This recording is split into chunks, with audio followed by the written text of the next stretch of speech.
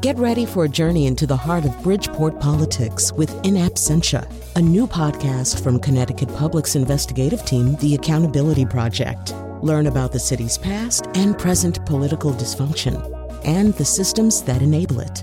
Tune in wherever you get your podcasts. Funding provided by Gregory Melville and Susan Fox and Kathleen Bromage. New England's been waiting for years for real high-speed rail to get travelers more quickly from New York to Boston. But the path of that new line has caused some big headaches in small towns. Everything would have been impacted. The heart of our community, it would have been decimated. From the New England News Collaborative, this is Next. I'm John Dankosky. We'll look at how resident complaints may have changed the path of a railroad. We'll also bring you stories about renewable energy, from a boom in rooftop solar in Vermont to a debate over solar panels as an appropriate use for farmland. What's farmland? Well, usable farmland is something that can sustain a household. And ultra-efficient passive housing is quickly moving from boutique to mainstream. We want to make it so that if a building is not a passive house, then people say, oh, well, that's a real negative. Speaking of master builders, we'll take you inside the world of beavers with people trying to better understand them. It's next. Next is powered by the New England News Collaborative, 8 public media companies coming together to tell the story of a changing region, with support from the Corporation for Public Broadcasting. This is Next. I'm John Dankosky. The Federal Railroad Administration says it's moving forward with a plan to bring high-speed rail to the Northeast. That would shave 45 minutes off of travel time on the trip from Boston to New York City. But to reach those time savings, the FRA proposed building a controversial new bypass that would have cut across historic landmarks and protected lands between New Haven and Providence. The FRA released a decision last week that removed that stretch from their plans. Cassandra Bassler from WSHU is here to explain how that happened and what it all means for the future of high-speed rail here in New England. Cassie, welcome back to Next. Thanks so much, John.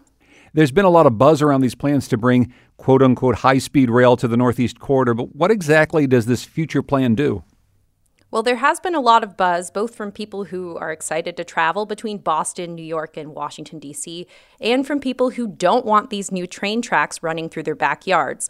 But basically, this plan is supposed to lay out what train travel will look like for the next 40 years, and any train-related projects that would get funding from the feds needs to follow the vision laid out in this plan. So 40 years, that's a very long time down the road. Right now, the people in the eastern part of the state of Connecticut around the Old Lyme area have been opposed to the construction of new track that they say would run through their backyards. It would run through historical sites. It would run through sensitive marshlands. The residents of Old Lyme had submitted thousands of comments to the FRA against the plan. Ryan Karen King from WNPR spoke with Bonnie Reemsnyder, the first selectwoman of Old Lyme. She said that she was over the moon to hear that the FRA had taken the bypass out of the plan because, as she said, it saved her town. When you travel through Old Lyme and you look at how our center is, how small it is, everything would have been impacted. Our commercial area, our historic district, the heart of our community, it would have been decimated. Yeah, Reemsnyder and several other politicians came out and said that the FRA's decision not to include this bypass was a huge victory. The FRA recommended that Connecticut and Rhode Island do a capacity study instead, so they would work with the public to see what other routes might work to sort of cut through around the winding train tracks on the coast of eastern Connecticut. But I talked with Daniel McKay, he's from the Connecticut Historic Trust, and on the day the decision came out, he warned that Fairfield County in southwest Connecticut, near New York, is going to face the same issues with construction. Within the same state, we have 2 radically different approaches to really this equivalent set of impacts, and I think Fairfield County is going to be pretty upset with what they see today. So what's planned in Fairfield County is a rail corridor. They call it a right-of-way between Green Farms and New Rochelle, and that would cut through landmarks like the Bruce Museum in Greenwich and several historic neighborhoods. So the community only heard about this news in December of last year because CT Historic Trust was spreading the word. They haven't had as many public comments as Old Lyme, but Daniel McKay at the Historic Trust says that has impacted the FRA's decision. Those same impacts exist in Fairfield County to historic, cultural, and environmental resources. It's even more densely populated. There's perhaps even a greater number of historic neighborhoods that are impacted in Fairfield County than upstate, and yet the FRA has not acknowledged those impacts. So, Cassie, it sounds as though the people in the southwestern part of the state of Connecticut, closest to New York City, which is indeed a train culture, lots of people ride the rails to get back and forth to the city, they didn't know as much about this plan ahead of time as many of the people in the eastern part of the state. It's all something we've covered on the show before, which is many people in Connecticut and Rhode Island felt that they weren't enough informed about the FRA's plans well in advance so they could stage any opposition if they had any. That's true. And so part of the critique that they're having is that they wanted the FRA to come into the communities and hold meetings. This was also a critique that people in Old Lyme had, which is that instead of holding meetings, they had a public comment period where you had to submit comments online. And now the Connecticut Historic Trust is sort of taking on this role where they're going to give meetings in Greenwich. In fact, there's one coming up in a few weeks where these sort of historic preservation communities are taking on the role that people say the FRA should have done months, if not years ago. Because in New England, Connecticut is the state where so much of the Northeast Corridor passes through, it was going to bear the brunt of any construction of new high-speed rail or really even any repairs to the existing rail system. Do the people that you're talking to in any of the parts of the state, Cassie, feel as though Connecticut is going to get the benefits of what high-speed rail could bring to the Northeast Corridor? Well, people are more optimistic than they were before. The FRA's plan did say that upgrading train service and safety on the tracks they already have is going to be the first priority. They also want to increase the frequency of trains, running from about 4 trains per hour to 10 trains per hour. That will require more tracks and more stations in places like Fairfield County. The plan that came out last week specifically did mention a few new station construction projects, including a station in downtown Bridgeport that's been named the Barnum Station. So the fact that something like that is named in the plan is sort of an optimistic. It looks good for Connecticut that they will be getting some benefits out of this. Of course, Barnum, named after P.T. Barnum, the great circus impresario and son of Bridgeport, Connecticut. So I guess the question is, with all of this enthusiasm, at least in some quarters, about high-speed rail in the Northeast, are the preservationists who have been lining up in eastern Connecticut and Rhode Island and now maybe increasingly in southwestern Connecticut in Fairfield County, are they slowing down this progress of trying to get real high-speed rail where so many people ride the rails? Well, Gregory Stroud from the Connecticut Trust acknowledges that traffic in Fairfield County is a mess and trains could be part of the solution, but he wants a better process for figuring out that solution. We know that transportation is sort of at the breaking point now. So I think that the federal government would be reluctant to simply engage in a sort of an extended planning process. That said, our sense is that it might be quicker and a better solution to really engage the public and get them on board, because once this plan comes out, and I think once Darien or Greenwich start looking at the impacts, I think that it might actually slow down the process even more. So already, Cassandra, this is a slow process. We're talking about planning the Northeast Corridor for the next several decades. Some of the things that we've heard about in the last week are going to maybe slow things down even more. But what it all sounds like is improved train service, maybe more trains, some more stations. But what about high-speed rail? You know, the kind that they have in Germany or France or Japan. Is that what they're talking about coming to the Northeast Corridor anytime soon?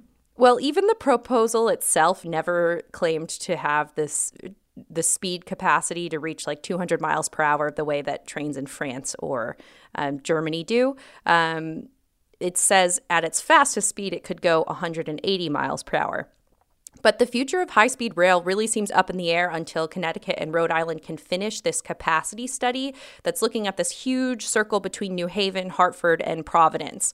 Right now, the plan says high-speed rail will save 45 minutes of travel time, but there's no explanation for how they'll save 45 minutes of travel time. The FRA has estimated that the bypass in southeast Connecticut would save about a half an hour, and that's the bypass that they just dropped out of the plan.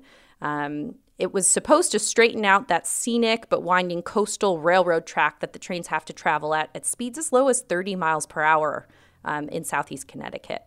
So that really is the question now, right? With this whole section of the track between New Haven, Connecticut and Providence, Rhode Island up in the air, pending further review, all of the time savings that they'd baked into this, somewhere between a half hour of time and 45 minutes of travel time, that might not even be achievable at all. It might not be, but depending on who you speak to, the FRA says it could save that straightening of the track was supposed to save half an hour. Locals who looked at the timetable say it could save as little as 15 minutes. So here we have sort of this debate happening, which is why the study is going to include more public comment and more public discussion. So right now we've got an administration in Washington that says they want to put more money into infrastructure projects. And all over the nation, including here in New England, states are lining up to put their infrastructure projects on the table. With all of the issues that you've just outlined, what's the timeline look like? I mean, when might we start to see some of these changes along the Northeast Corridor here? Well, there is a study that Connecticut is leading that's already underway, which could be encompassing this New Haven, Hartford, Providence issue, like where to put the bypass. And even a year ago, Amtrak sent out a press release saying that they bought a new fleet of high-speed trains for this Northeast Corridor, and those trains could run more than 180 miles an hour. Amtrak says they want them on the tracks by 2021. The FRA already loaned them $2.5 billion to build the trains and upgrade the tracks to run them. So now we have to wait and see what funding could be available for this construction. Earlier in our conversation, Cassie, when you played some tape from Greg Stroud, you mentioned the problems with congestion along I-95.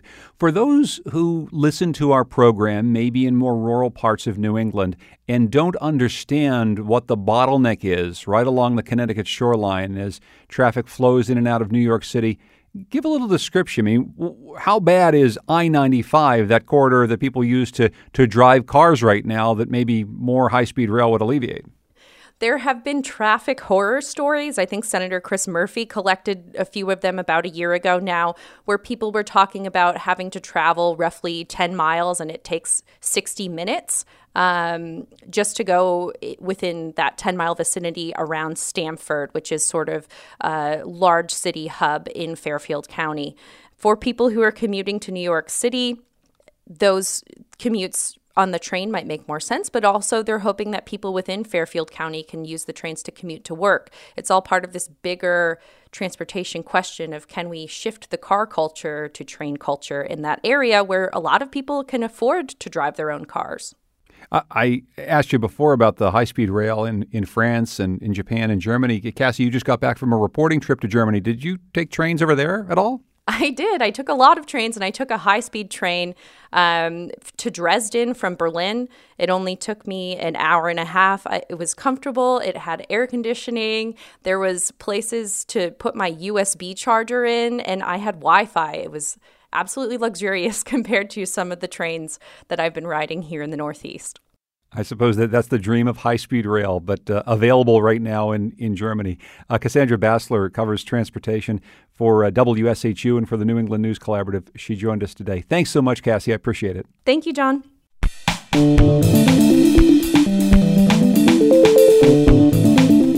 Coming up, new ultra-energy efficient passive housing, an aggressive approach to cutting home energy use, takes off in Portland and Boston. It's next.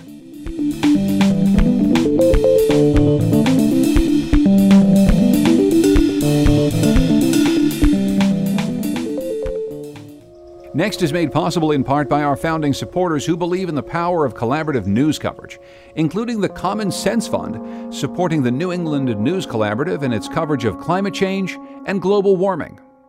New England's at a time of big change in the way we get our energy. Aggressive goals to cut carbon emissions have meant a move toward more renewable sources of power.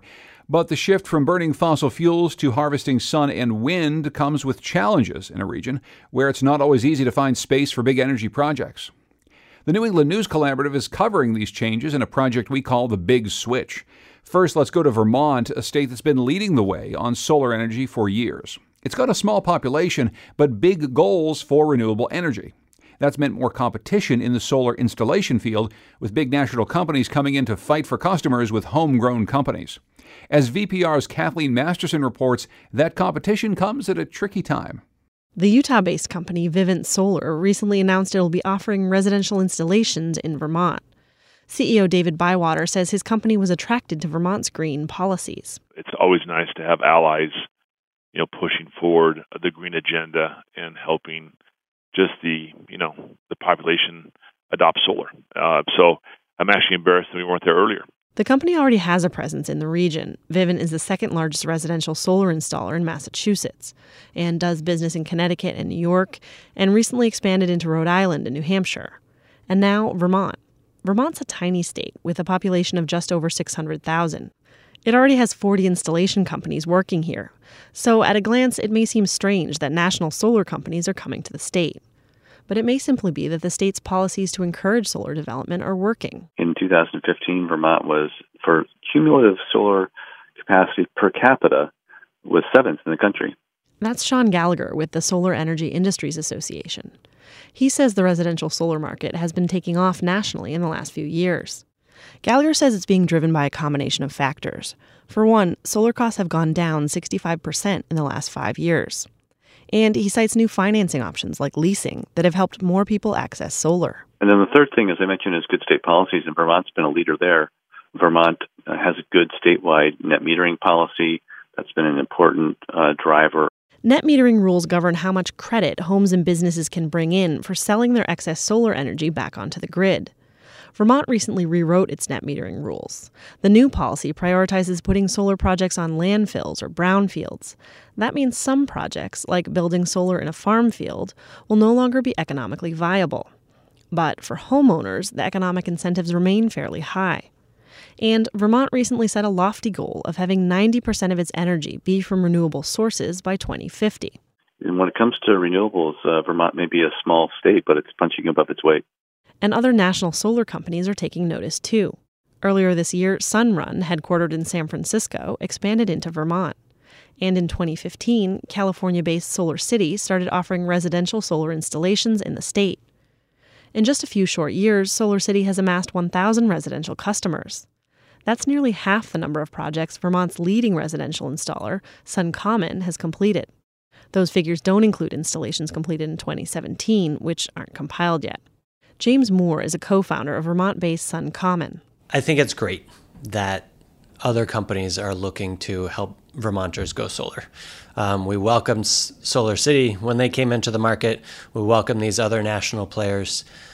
The reality is that we've seen most Vermonters pick a Vermont company to go solar with. Here, I got you. Yep. So this is a ground mount system, and it's essentially referred to as a fixed array. That's Andrew Weibel, a co-owner of Catamount Solar, based in Randolph, Vermont. He says in some ways, larger companies coming into Vermont drive the market for all solar. For one, national companies often have a larger budget for advertising, which helps raise awareness about solar in general, and sometimes sends customers their way. When they come in, it sort of identifies that we're a local company and we live here. We want to take care of our community, and I think that differential is actually good for us. The competition drives our market, I think. Weibel says with Vermont's new net metering rules, many of the commercial projects they used to work on, like putting panels on unproductive farm fields and building community solar projects, are no longer economically viable. So now the company may rely more on the residential market to drive business. And that's where the national companies coming to Vermont, like Vivint and Solar City, are focusing their efforts too. But Weibel says Catamount Solar is looking to build a sustainable local economy, and that will appeal to some Vermonters. Because we're going to be here, and I doubt that a lot of them will be in the future. You know, they'll ride that wave, they'll make their profit, and they'll drive away. It's not clear if that prediction will come true. The residential market looks good right now, with low prices and regulatory incentives. But the market is volatile, and there's a big storm on the horizon. Companies are closely watching the Trump administration, which could impose tariffs on solar panels coming in from overseas. That would massively drive up the price of solar panels and stall this growing industry. That's Kathleen Masterson reporting. While Vermont has been pushing more residential solar in this volatile time, other states see the promise of solar panels helping to preserve dwindling farmland. As WNPR's Patrick Scahill tells us, solar energy is providing many farmers with new opportunities and questions. As Kevin Sullivan slowly rumbles his pickup truck across his 60 acres of property near the Connecticut-Massachusetts border, he leans in and asks me a question. What's farmland? You picture the one cow, Farmer Joe like me, I got the thing, and I'm going to tell you a story about my tomatoes and my peppers. But what non-farmers generally don't picture, he says, is how to pay for it. So there's this whole, what's farmland? What's usable farmland? Well, usable farmland is something that can sustain a household. And for a while, Sullivan says one part of his property was pretty unusable, about 15 acres where the soil was heavy and bad for growing. He tried raising corn and hay, but then a solar developer came along, offering him a lot of money to rent the land, put up solar panels, and sell that energy back into the grid. He says the opportunity was too good to pass up. The money that comes off that acreage exceeds anything else I could do out there. For solar developers, southern New England is ideal. Tax credits and locked-in contracts with power utilities can help the finances work out, and many New England farms are basically move-in ready. It's a large tract of land that's flat and already cleared, and it's right next to a big transmission system.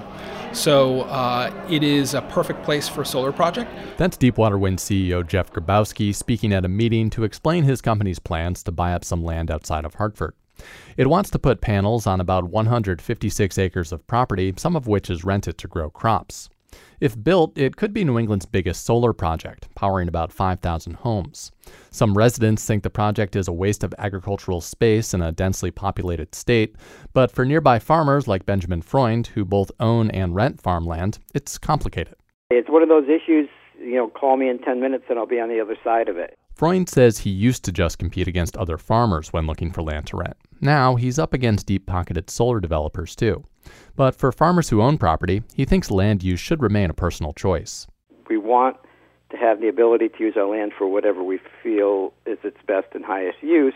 And on the other hand, we don't want to have to compete against an industry that's fairly highly subsidized. Through incentives. And while some states are working to steer solar to places like old landfills and get more environmental oversight in the siting process, the state of Massachusetts is proposing taking the incentive idea a step further, offering more money for projects where farming and solar coexist. It's called dual use. Johnny Rogers is a livestock farmer who also works with North Carolina State University, educating farmers about pasturing animals. He says he started thinking about dual use 3 summers ago when he got a call from his landlord telling him he'd agreed to put solar on a portion of the pasture that Rogers was renting. We actually live on that same farm, so it did literally hit pretty close to home. So Rogers reached out to the solar company, asking if they'd let him keep sheep on the property, munching on the grass to make sure the panels stayed clear of brush. He says he now gets calls from other farmers and solar developers asking about the idea. You're harvesting solar energy as electricity, then you're harvesting solar energy as protein, basically, through the lamb that would be produced. Rogers says farmers are resilient, and while he hates to see crops disappearing, he says solar has provided a lifeline to some farm owners in rural parts of his state. Money that he says can stabilize balance sheets and ensure land stays, in one form or another, farmed. That's Patrick Scahill reporting. While renewable power generations become a bigger part of the New England energy mix, there's innovation on the other side of the power equation too. Conservation in the form of ultra-energy efficient or passive housing is starting to take hold. So how efficient is it, you might ask? Well, imagine eliminating central heating systems altogether, even here in frosty New England. Maine Public Radio's Fred Bever takes a closer look. You may have heard about passive housing, residences built to achieve ultra-low energy use. Imported from Germany, it's been kind of a boutique-y thing here until recently, with eco-minded homeowners making costly upfront investments to downsize their carbon footprints. But now, New England is joining a surge in large-scale passive housing development. And the Bayside Anchor, a big, green, somewhat boxy-looking four-story building that overlooks a tidal cove in Portland, Maine, has joined the trend. Brand new from the ground up. This was a parking lot. Architect Jesse Thompson says the 45-unit project had to meet a lot of goals. Construction had to be cost-effective enough to get financed by public and affordable housing groups. It needed common areas and office space for Head Start and a community policing station. It had to be ultra efficient. And finally, it had to meet the needs of tenants like Peter Janes, who was one of the first to move in last winter. I know it has great insulation. I had to shut off my heat. February? It was too hot. The building does have great insulation, extra great. Thompson says the exterior walls are several inches thicker than basic code would require. Recycled newsprint. It's 10 inches thick, really well done. And there's triple glazed windows, so you can sit next to the window in the middle of winter in a t-shirt and you won't be cold. And that allows us to really radically downsize the heating system. As in, there isn't a central heating system at all. Instead, each apartment has a small baseboard electric heater with an estimated electricity cost of just $125 a year. It takes more than thick walls to achieve those energy savings. It also takes a near-perfect seal on the building's envelope and a high-tech ventilation system to purge moisture while keeping warm or cool air in, depending on the season. Thompson calls it the building's lungs. So all the bad air, all the bad smells go out, but the heat stays in. The fancy technical name is a heat recovery ventilator, but they feel like magic to us. There are other environmentally friendly features, a roof full of solar panels, and underneath the ground floor is polished concrete slab. Instead of a basement crammed with heating systems, big retention tanks allow rainwater to filter slowly into surrounding land, bypassing the city's overworked stormwater system, and all for a cost that's low for Portland's go-go development scene. Thompson says prices for high-efficiency materials and systems are dropping fast. And he says public housing agencies are beginning to embrace the long-term savings gain through lower energy and maintenance costs. Everyone's starting to see how the economics are working. They're giving extra points for meeting these energy goals. So we're going to see a big wave coming in the next 5 years. It's reached South Boston now. I don't want to be embarrassing about this, but it's a kind of miracle. There, on the site of a 19th century waterfront rum distillery, developer Fred Gordon is renting up the first apartments in what will eventually be a 65-unit passive housing building. I could stand and look at this building all day long. I just eat it up. It's like having a new girlfriend. The building's very much like the one in Portland. Super tight envelope, high-tech ventilation, and no central heating system. But there's also an important difference. In this case, Gordon isn't relying on government incentives for affordable housing. He's going market rate and plans eventually to sell the units. In Southeast's hot housing market, Gordon's got one advantage. He bought an entire city block there back in 1984 when land was considerably cheaper. But he insists that the distillery project proves any developer can radically reduce a building's carbon output and still make a buck.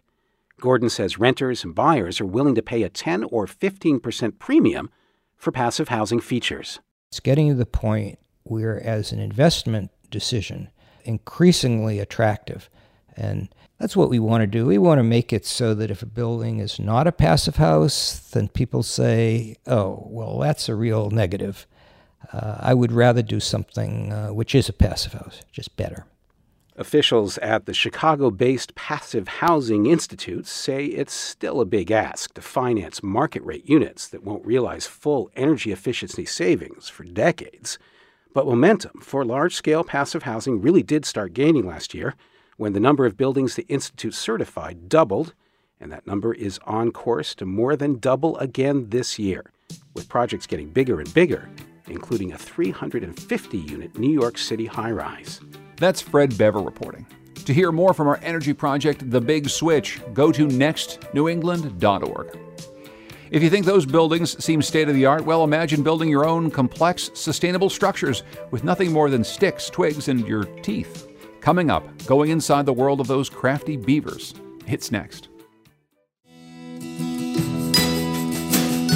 Next is made possible in part by our founding supporters, who believe in the power of collaborative news coverage, including the Melville Charitable Trust. supporting the New England News Collaborative in its coverage of housing and homelessness. A few months back on the show, we met a team of researchers who are knocking over trees in the Vermont forest in an effort to restore biodiversity. But what if you could get animals to do the job for you? When it comes to wetlands, a new study in Scotland shows that beavers are habitat restoration pros due to their dam-building instinct. Since their introduction there a decade ago, one small beaver family turned a 30-acre pasture into a network of canals and ponds, increasing plant species by 50%. Yet that same industriousness can cause floods that spell disaster for homeowners here in New England, where beaver were reintroduced about 100 years ago. Some try to trap the animals, others to outwit them. Sam Evans-Brown, host of the New Hampshire Public Radio podcast Outside In, takes it from here. Before we get into cohabitating with beavers, there are a few things you need to understand about them. First, beavers are hardwired to stop water. They have what's called a damming instinct. It's activated by running water, and it is strong. In one famous experiment, beavers were put in a dry, concrete room with a speaker that played the sound of running water. Just the sound, no water. The beavers built a dam right over the speaker. They build these dams so that they can store sticks at the bottom of their ponds. That way, when winter comes and everything freezes, they've still got a stash of tasty, tender twigs that they can access safely all winter long. Also, beavers on land are tasty morsels for predators, whereas beavers in water are really hard to chase, so more water means more safe spaces for them. If you've never seen a proper, massive beaver dam before, you need to get yourself onto the internet right now and look at some. The biggest one in the world is about half a mile long and 13 feet tall. It was identified from outer space. Beavers' teeth grow constantly, and they actually have to keep chewing wood to keep them in check. And yes, they do actually just eat wood. They eat the cambium, the soft, spongy layer of new growth that's just under the bark. I'd love to play for you some beaver sounds here, but they don't make many. The thing you're most likely to hear is when they slap the water with their tails if you freak them out. And on the ecological side, beavers do all sorts of great things. Beaver ponds help to ease flooding downstream. They also slow the water down as it rushes towards the ocean, meaning they help to recharge drinking water aquifers. Their ponds support large numbers of bird species, fish, amphibians, otters.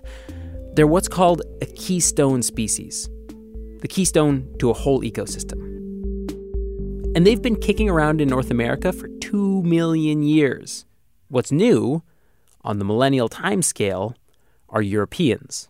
We know that London, on average, received 70,000 beaver pelts a year. This is Anne Carlos, economic historian from the University of Colorado Boulder, and who studies the fur trade of the 17 and 1800s. And the French trade, they were bringing in about 166,000 pelts a year. When the Europeans arrived in the U.S., first went the fur trappers and fur traders, driven by intense demand for top hats, made from felt, made from beaver fur. After the fur traders came the farmers with an admiration for a byproduct of the beaver. Beaver were going to be both a source of cash for these settlers and, of course, a problem for the settlers because beaver are competing for the same environment. Beaver ponds, once the dams are destroyed and the water drained, turn into something called beaver meadows, which, as it turns out, are fantastic places to grow crops. So in the early 1800s, farmers started to create these fertile beaver meadows by force. They trapped any remaining beavers on their property, destroyed the dams, drained the ponds, and voila, a field was born. All these pressures were bad news for beavers. One study found that 16 states lost more than 50% of their wetlands as settlers rolled in. Another 6 states, mostly in the Midwest, lost more than 85%. By the 1890s, while in Canada they came through okay, all throughout the northeast of the U.S., the beaver were virtually wiped out. Meanwhile, year after year, we're building. Those farms built on old beaver ponds are connected together by roads. More of the fields are subdivided and turned into housing developments. Bit by bit, we begin to occupy the space the beavers once held. And then in the early 1900s, we brought the beaver back. Why?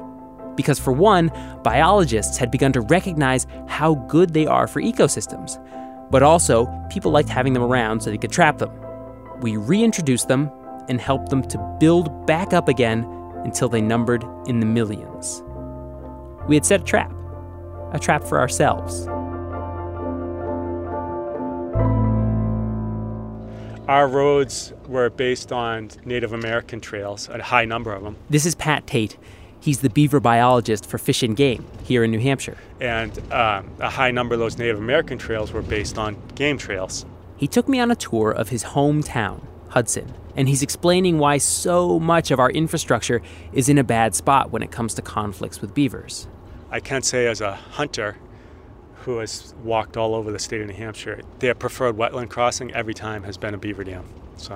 In other words, our roads and bridges, wherever they cross wetlands, very frequently, they're on top of natural pinch points, places where animals used to like to walk, Native Americans used to follow them, and beavers used to like to build dams. So all our roads are built in spots that are like prime targets for beavers, basically. A high number of our wetland crossings are prime spots where beavers would have naturally chose to build their dam. Yep. Let me make this progression really simple. We eliminated the beaver. We filled in maybe 50% of their ponds, or more in some places. We built our society on top, and then we brought them back.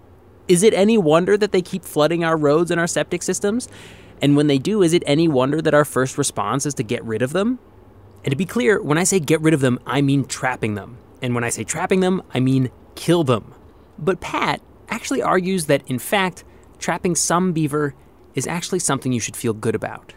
This is because of a concept called carrying capacity. Carrying capacity is the number of animals the land can sustain. Disease, predation, and what's called intraspecific competition. Intraspecific competition is like sibling fights.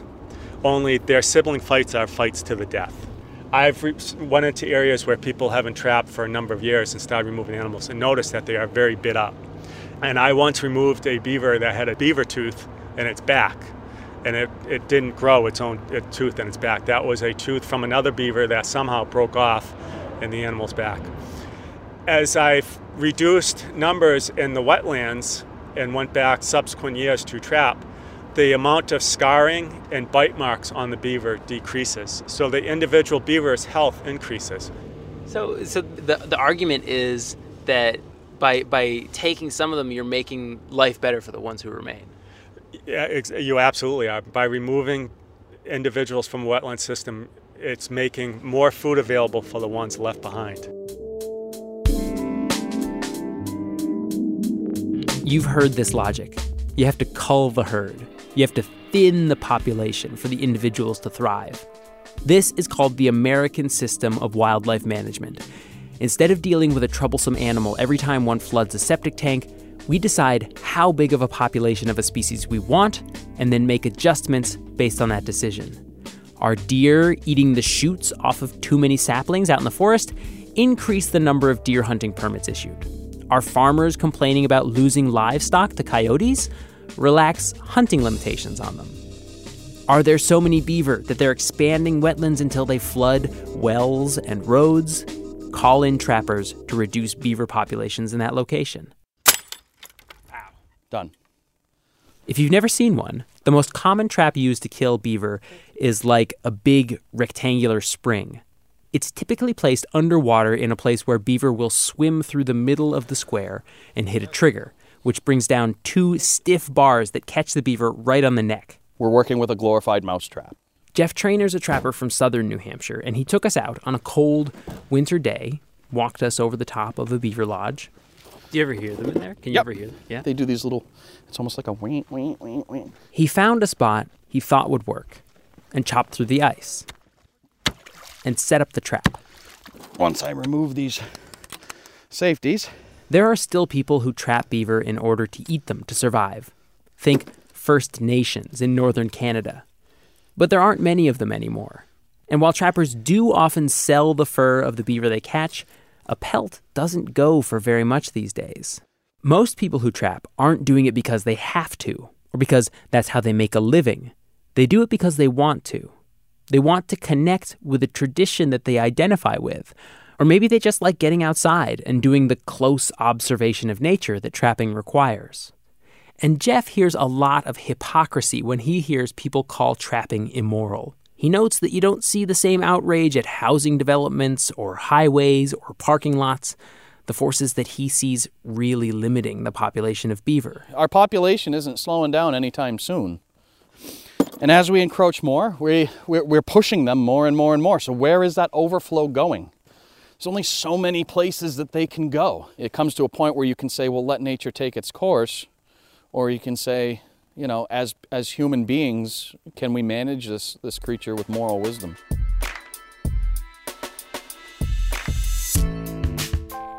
This argument does not hold water for the most devoted beaver believers. You know, you always hear, okay, we have to kill the beavers so they don't get hungry. You know, and if you're an individual beaver, you can imagine which choice they would choose if they had one to make, right? Would you rather be hungry or dead? This is Skip Lyle, founder of Beaver Deceivers International. He has spent decades designing devices that, through strategically placed pipes, fences, and grates, gently redirect beavers away from human habitats. These are solutions that people are trying.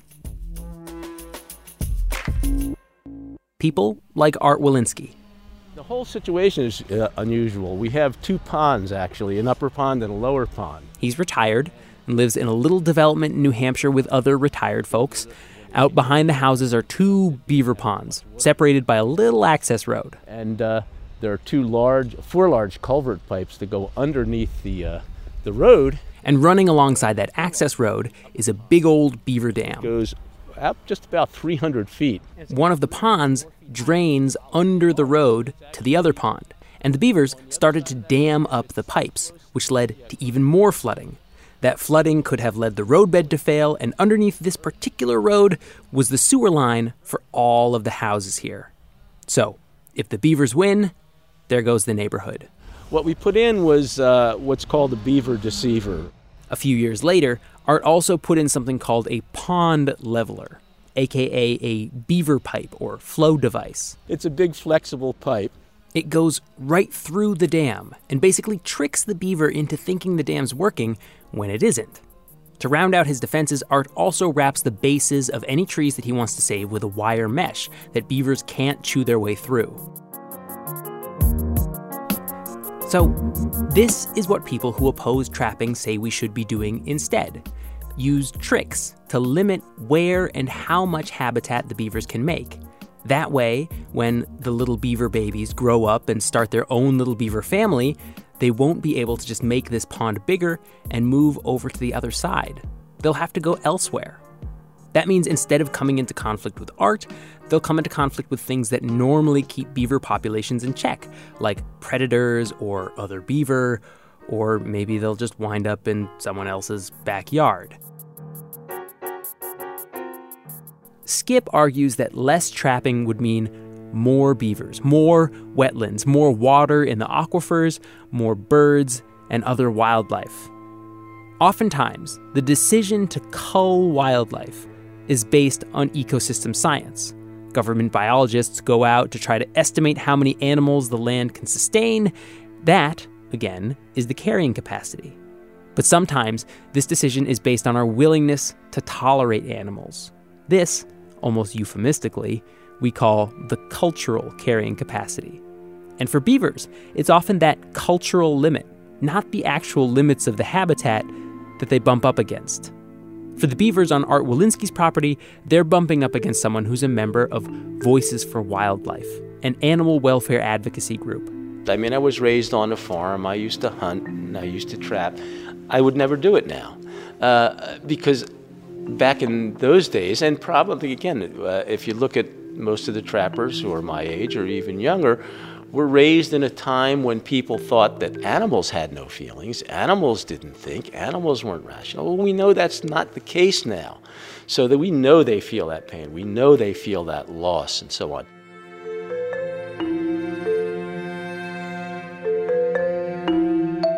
So, if we did what Art wants and banned trapping, what would happen? Turns out, we have some idea. So in 1996, there was a ballot referendum in Massachusetts that was put forward by animal welfare groups that wanted to eliminate the use of what they considered to be inhumane traps. Massachusetts is one of a handful of states that has banned certain traps. Dave Wattles is the fur bearer biologist down there from Mass Wildlife. After the referendum passed, the beaver population tripled, which, if you're a wildlife advocate, you probably see as a win. But 3 times the beaver means 3 times the beaver mischief. And as a result, the conflict with people and the complaints we received essentially skyrocketed.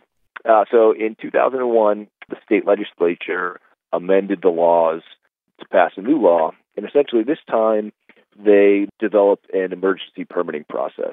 Emergency permits for trapping. Now, though, those permits are given out by towns instead of the state. From Dave's perspective, this has all sorts of downsides. Nobody has any idea how much trapping happens in Massachusetts anymore. Beaver can be trapped in the spring, so you might kill mothers and leave young kits to be abandoned. And what happens to beavers that are killed under a nuisance permit? Previously, the harvest that was done during our regulated trapping season, those animals were used by trappers, the pelts were used, other portions of the animal were used, and it was a valuable resource for them. The beaver that are now taken during these emergency permits, quite often they're just trapped and then thrown into a landfill and not used at all.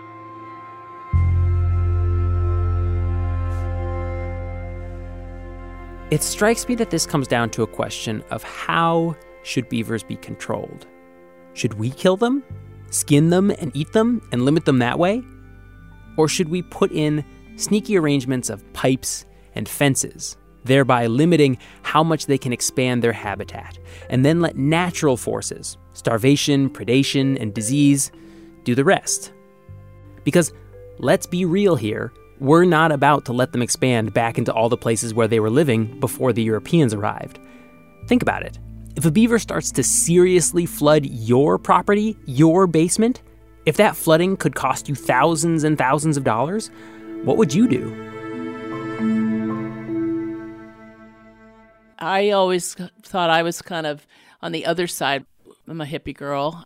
For 7 years, I said, you can't kill them. We have to outwit them.